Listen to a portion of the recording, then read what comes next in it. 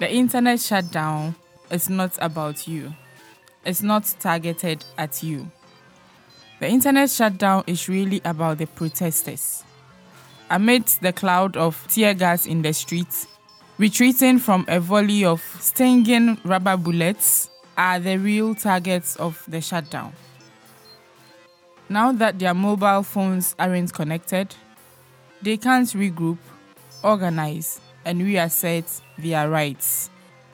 And they can't document or report on how the security forces are switching from rubber bullets to live ammunition. They can't tell the world that they are about to be slaughtered, and they can't ask for help. The government knows that the internet shutdown will help them get away with the brutality and human rights violations taking place in this information blackout. Or at least, they are hoping it will.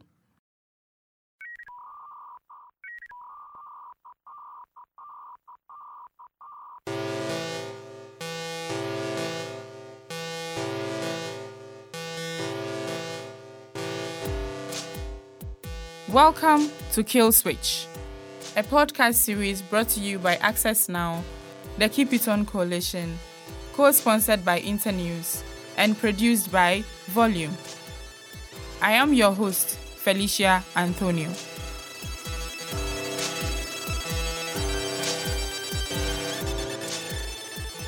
In this 6-part series, we want to highlight the troubling rise of a new form of anti-democratic oppression spreading across the world: government-created internet shutdowns. We will be hearing from journalists, activists, and experts who have been fighting to keep the internet on, all the way from the high courts of Sudan to the rural regions of Pakistan.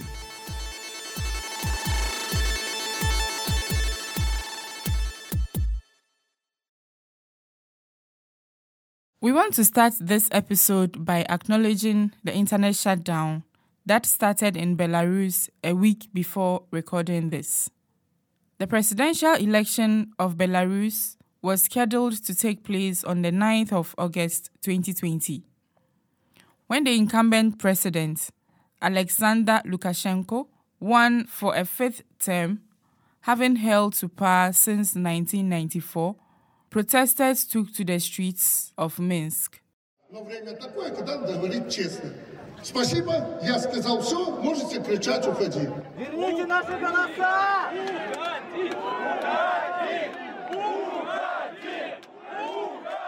Security forces began using tear gas and stun grenades on protesters. And leading up to the election, countless journalists, critics, bloggers, and opposition leaders were arrested. We can only assume that the government anticipated this kind of reaction to the election, because as polling stations closed that Sunday, the country started experiencing targeted internet disruptions. In response to the shutdown, more than 50 human rights organizations, including Access Now, signed an open letter condemning the government's actions. The letter cited a number of international articles and resolutions from the European Court of Human Rights, the United Nations, and others in support of its central arguments. As the letter's opening lines read, such disruptions are impermissible under international human rights law. This is the argument that we are making in this episode of Kill Switch as well. We talked to a journalist, an activist, and a human rights researcher about the various ways in which internet shutdowns and human rights violations intersect.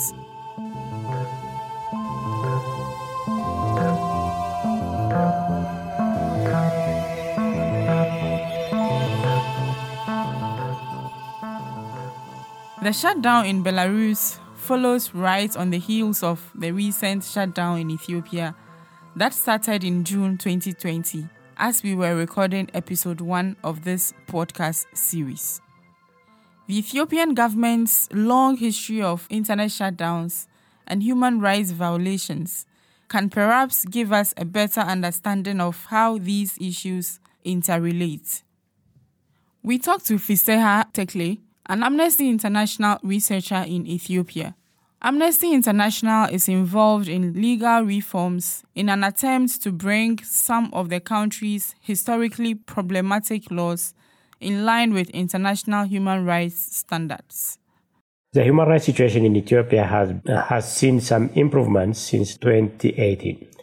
And we can characterize those improvements as remarkable since we saw the release of thousands of opposition leaders and members, as well as journalists and bloggers. The government was also revising laws that were instrumental in silencing dissent and opposition. Despite these reforms, there are still instances of reported intercommunal violence and human rights violations in the country. In 2019, for example, security forces committed horrendous acts of brutality and intimidation in Amhara and Oromia, resulting in killings, destruction of property, and civilian displacements, according to Amnesty International. Amnesty International has documented the law enforcement measures by the government security forces. The intercommunal violence in armed incursions has resulted in a number of extrajudicial executions and arbitrary mass arrest, torture, and ill treatment, amongst others. Fiseha says that a big problem regarding human rights violations in Ethiopia is the lack of proper documentation and reporting. Moreover, the problem of pervasive impunity for grave human rights violations has continued, as many of past and recent human rights violations remain unaccounted for through independent and credible investigation. Instead, the government has resorted to the old habit of clamping down opposition, using the pretext of law enforcement in the face of mounting violence and security deterioration. Along with this track record of human rights violations and lack of accountability, the government of Ethiopia has become overly reliant on hitting the kill switch. These internet shutdowns limit the ability of human rights workers to respond to, document, and report human rights violations. The internet shutdowns that usually happen hand in hand with weak mobile connectivity affected the operations of human rights defenders, who have a critical role in documenting human rights violations in the context of unrest. For instance, the full magnitude of violence that happened in the wake of the killing of artist Hachalu Hundessa on 29th of July this year is yet to come out due to the extent of the countrywide internet shutdown.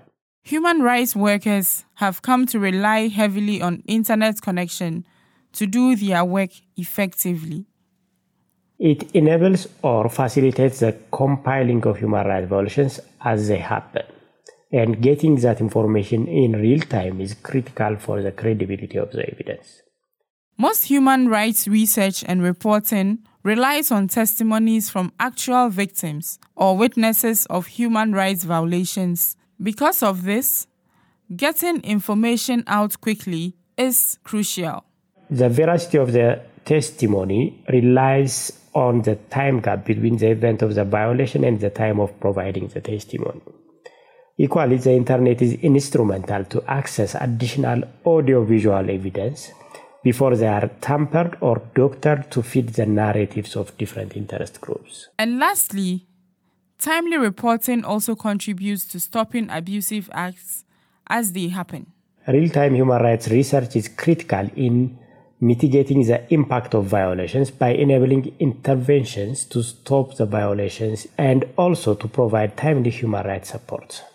There is also another deliberate reason why these internet shutdowns are orchestrated.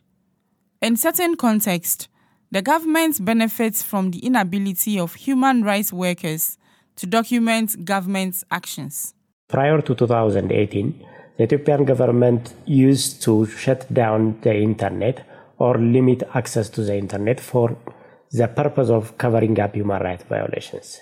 But the stated purpose of the latest internet shutdown in Ethiopia has been that it is for national security. We cannot be certain that the reason for the internet shutdown was to cover up human rights violations. Yet, we are certain that arbitrary internet shutdowns delay access to information related to human rights violations.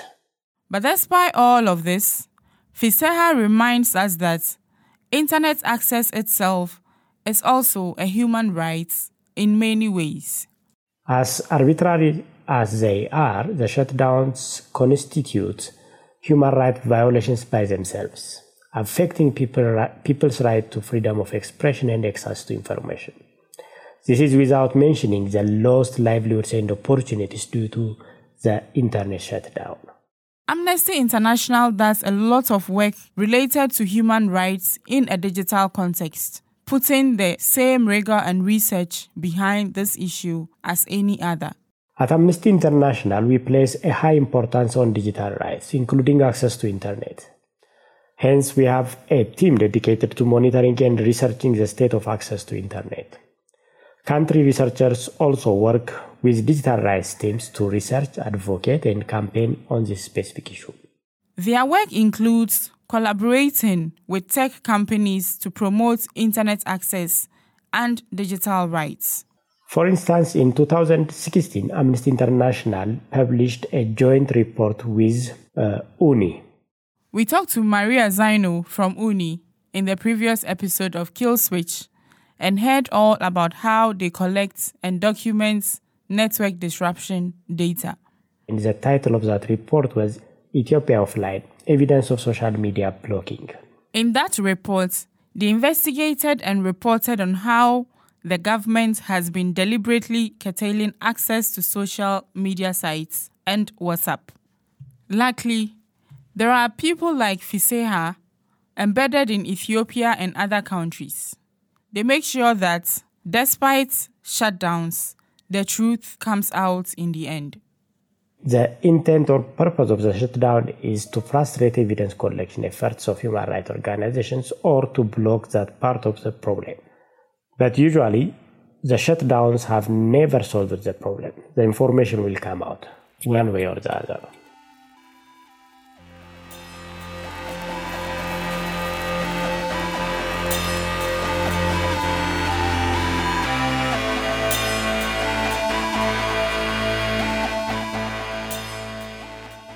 Yvonne Ng is an audiovisual archivist with the international organization Witness. Her work is specifically centered on the documentation of human rights violations using mobile phones. Documenting human rights violations is always important for capturing evidence of abuses so that they can be used in advocacy efforts, in investigations and prosecutions, and for amplifying the stories and experiences of people that may counter the dominant narratives or mistruths. In the context of an internet shutdown, documentation becomes, even more important, since shutdowns often occur in the context of heightened repression and violence of other human rights abuses, and during periods of political instability, such as protests or elections. So documentation of what is really happening on the ground is very important. Even if that documentation can't be shared, in real time in the moment, it can be a way to preserve that information and those voices that authorities are actively trying to silence so that they can be used later on. Witness's main focus is on video media. They train and support civilians and activists on how to collect, manage, and preserve mobile video documentation of human rights issues around the world. Well, video is the focus of the work that we do because we feel like it is a very accessible tool for activists and ordinary people to use to document human rights abuses. Video is available to everybody on their phones that they carry with them at all hours of the day. So it's like ready at hand and you can pull it out and you can document what's going on around you, without any special additional tools or training. The audio-visual nature of video reaches people in ways that written statements simply cannot. It makes an immediate visceral connection. I think an example of video evidence that people in the United States and globally are very aware of is all of the videos showing police violence, particularly most recently and visibly with George Floyd.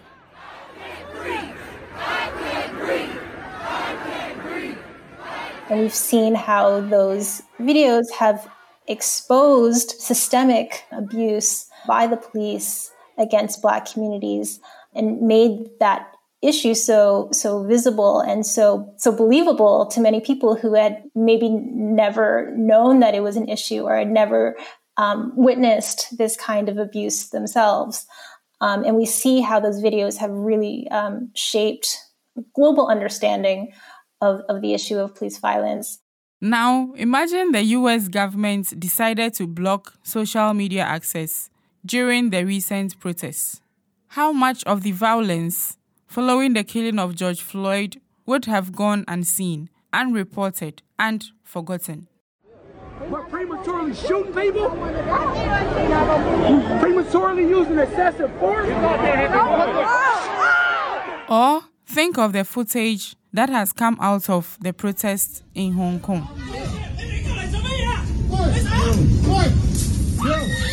Around the world, governments have realized that the internet and social media shutdowns can help them contain the spread of such powerful imagery. Remember in episode 1 of Kill Switch, we mentioned how slowing down the internet to 2G connection is deliberately done to stop people from being able to upload multimedia content such as videos.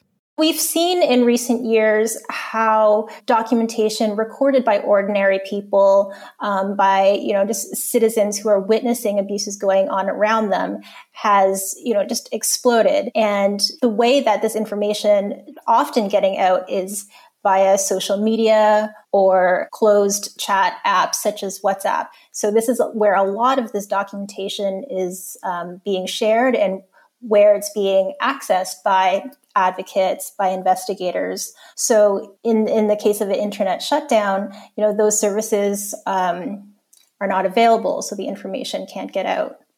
On the Witness website at blog.witness.org, you can find their guidelines for documenting human rights violations with video during internet shutdowns. So our guidance was developed from the challenges and the advice that we were hearing from activists who are working in a shutdown context, and also from our background and expertise in video documentation. You might think it is as easy as pointing your camera and hitting record, or making sure you are in landscape mode. But during a human rights crisis, recording videos become risky, and preserving them becomes difficult. So there's steps that you can take to help you continue to document with video in spite of the specific challenges posed by internet shutdowns, which include, as I mentioned, heightened security risks, the inability to rely on, certain secure forms of communication, such as end-to-end encrypted chat, for instance.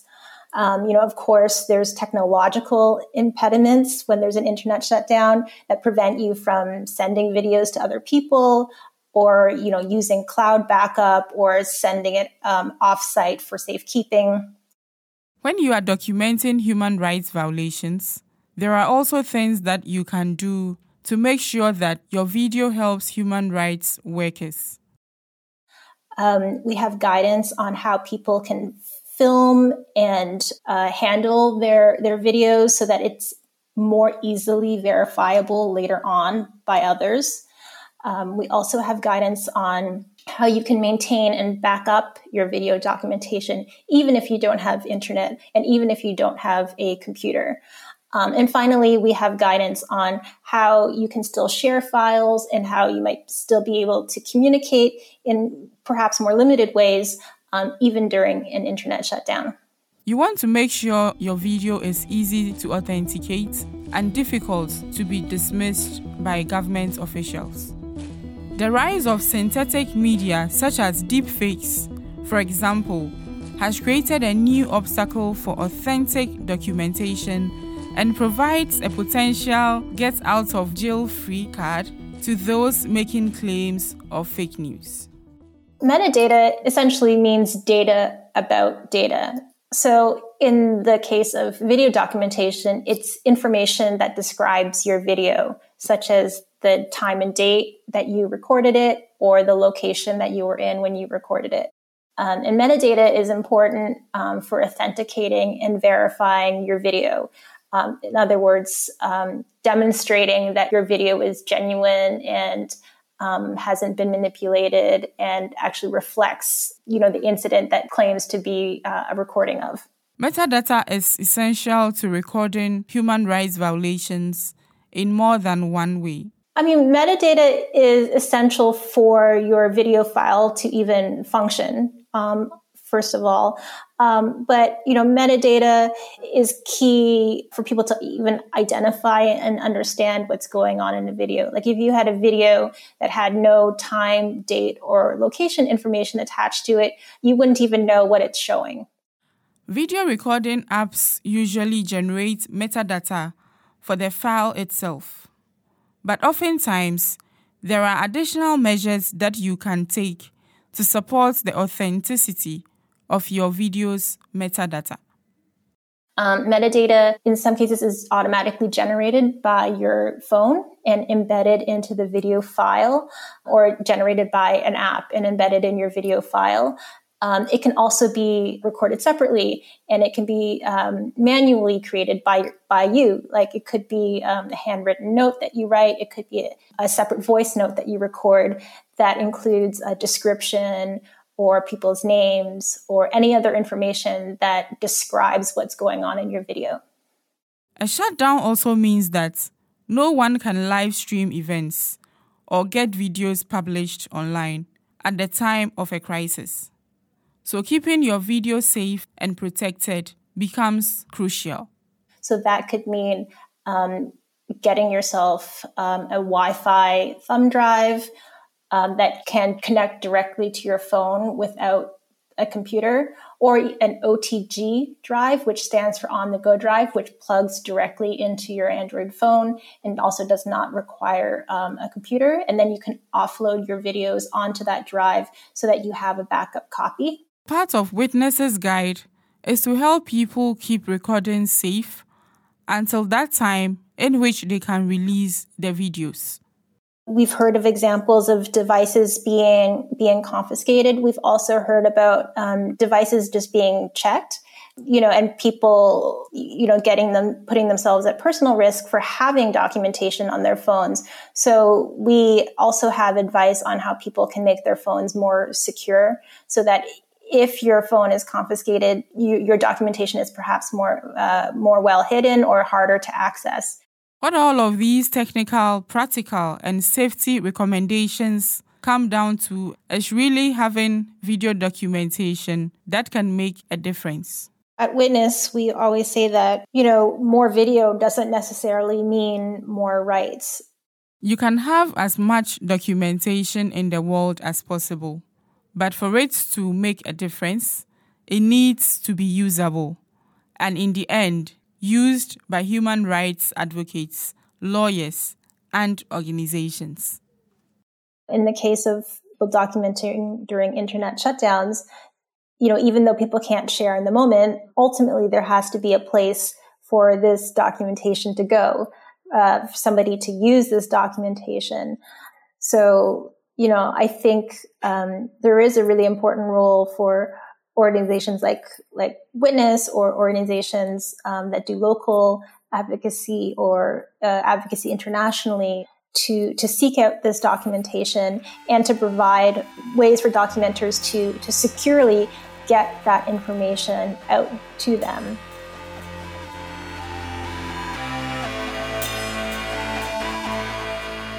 For our last story, we return to Ethiopia to see what it is like on the ground for everyday reporters. They are, after all, often the ones to first investigate, document, and share human rights violations when they occur. Tom Gardner has been living and working in Ethiopia for a long time. He is the Ethiopian correspondent for The Economist magazine. Even with his ear always to the ground, the most recent shutdown in Ethiopia took him by surprise. I mean, I didn't see it coming. I think I'm certainly used to internet shutdowns now in Ethiopia. I've been here 4 years and I've had many, probably, approaching 10 if you include non-comprehensive nationwide ones, but just regional ones. As we already heard from Yvonne and Fiseha, internet shutdowns never happen in a vacuum. I didn't see this political crisis coming, which is what triggered the shutdown. It was the murder of a popular Ethiopian pop singer called Hachalu Hundessa. This was on the night of the 29th of June. I woke up the next morning. I'd gone to bed before hearing about any of this. But by the time I woke up in the morning, I was getting WhatsApp messages on social media. What was happening, which was there were protests around Addis Ababa. There was big crowds of people from outside of Addis Ababa kind of marching into the city as part of a protest, which quite quickly turned violent.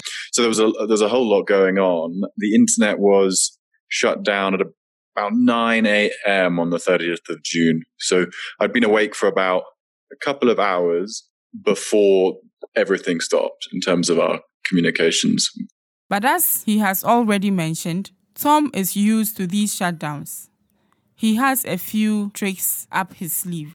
I was able to get a little bit of connection sitting in my car outside the UN's Economic Commission for Africa compound in Addis. I sat outside that for a few minutes before being moved along by security. I was able to get on their internet where they had satellite connection. For a couple of days, I was able to do that. So that made it a bit easier in terms of just filing my stories. Despite being able to temporarily get on the UN's Wi-Fi, during an internet shutdown, journalists usually have to employ other old school techniques to continue reporting. You kind of return to the journalism or the reporting techniques of another era. You have to phone in, read out, dictate the article over the phone just to get the basic numbers, number of dead, for example, in the recent protests. Often these things just come out online on the news wires, BBC, Reuters, or whatever. It's pretty slow. It's pretty frustrating. In the past, when the kill switch had not yet become such a technically sophisticated tool, journalists like Tom could report with what amounted to a slight inconvenience. I arrived in Ethiopia in October 2016. And the morning I arrived was the start of a shutdown because there was another political crisis on the very day I arrived. So I arrived and there's no mobile internet at all.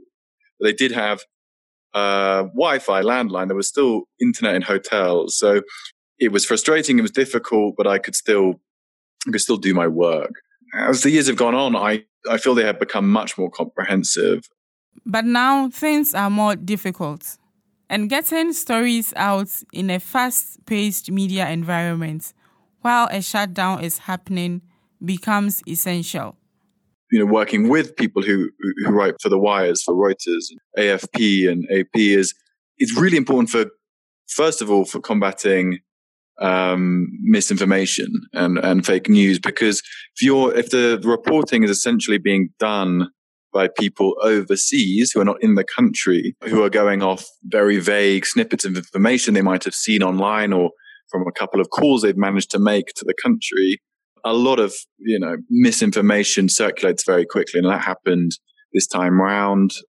Ironically, the recent shutdown in Ethiopia was itself justified by the government as an attempt to prevent fake news from spreading. I remember speaking to a colleague at one of the wire agencies who got calls from his editors in Nairobi saying, this person has tweeted that this is happening in Addis Ababa. And everyone, all the news agencies are reporting it. It wasn't correct. I mean, it was essentially misinformation about what was going on in Addis Ababa. So I think it's really important to be able to have journalists on the ground to be able to correct misinformation and also to be online and making sure that the facts are getting out there as quickly as possible. For international reporters in particular, social media is becoming a crucial tool for connecting with local news agencies and reporters. I find particularly being alerted to reports in local media and local language media. If I'm not online or on social media specifically, I'm unlikely to come across them. That's a pretty important source of information. And, a lot of the most important local reporting is being done by these services and local language services. And I need to be able to see what they're saying. But social media doesn't just help reporters get access to local news. It is also about finding the stories happening in the far-flung corners of a country. It's also just an enormous country with very limited press coverage of what is happening in distant kind of peripheral areas, which also happen to be areas where you are most likely to see, human rights abuses, killings by security forces or arrests or beatings or whatever. There are simply not, enough journalists, local or otherwise, who are in these areas and able to report on them. So social media and citizen journalism is really important. These are often the videos that Yvonne talked about.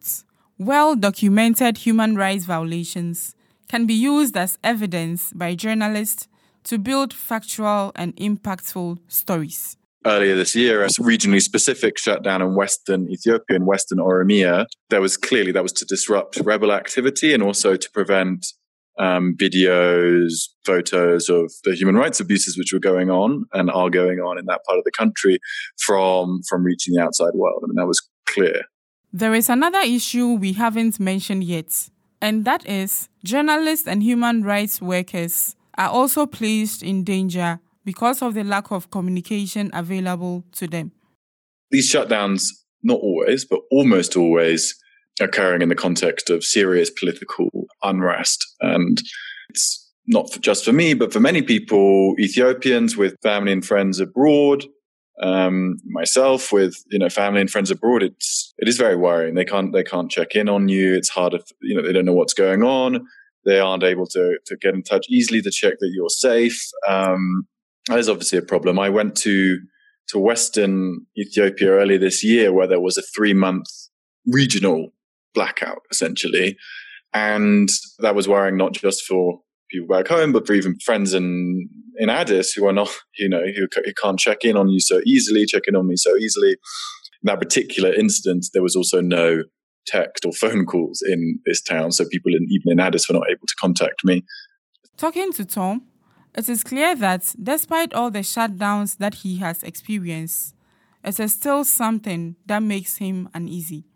You feel very disconnected from the world. It's a strange sensation to know that the rest of the world is online and you're in this kind of black hole.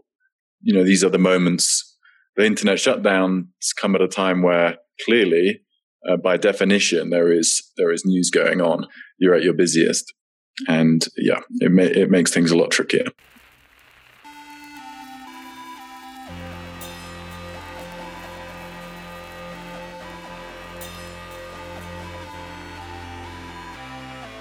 Internet access can itself be regarded as an enabler of human rights connected to freedom of expression and freedom of information.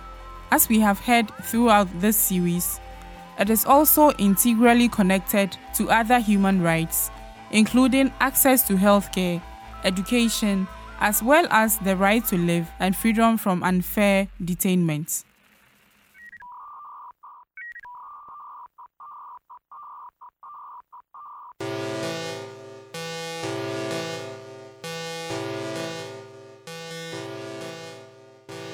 In the last episode of Kill Switch, which will be released next week, we take a look at the future of the fight against internet shutdowns.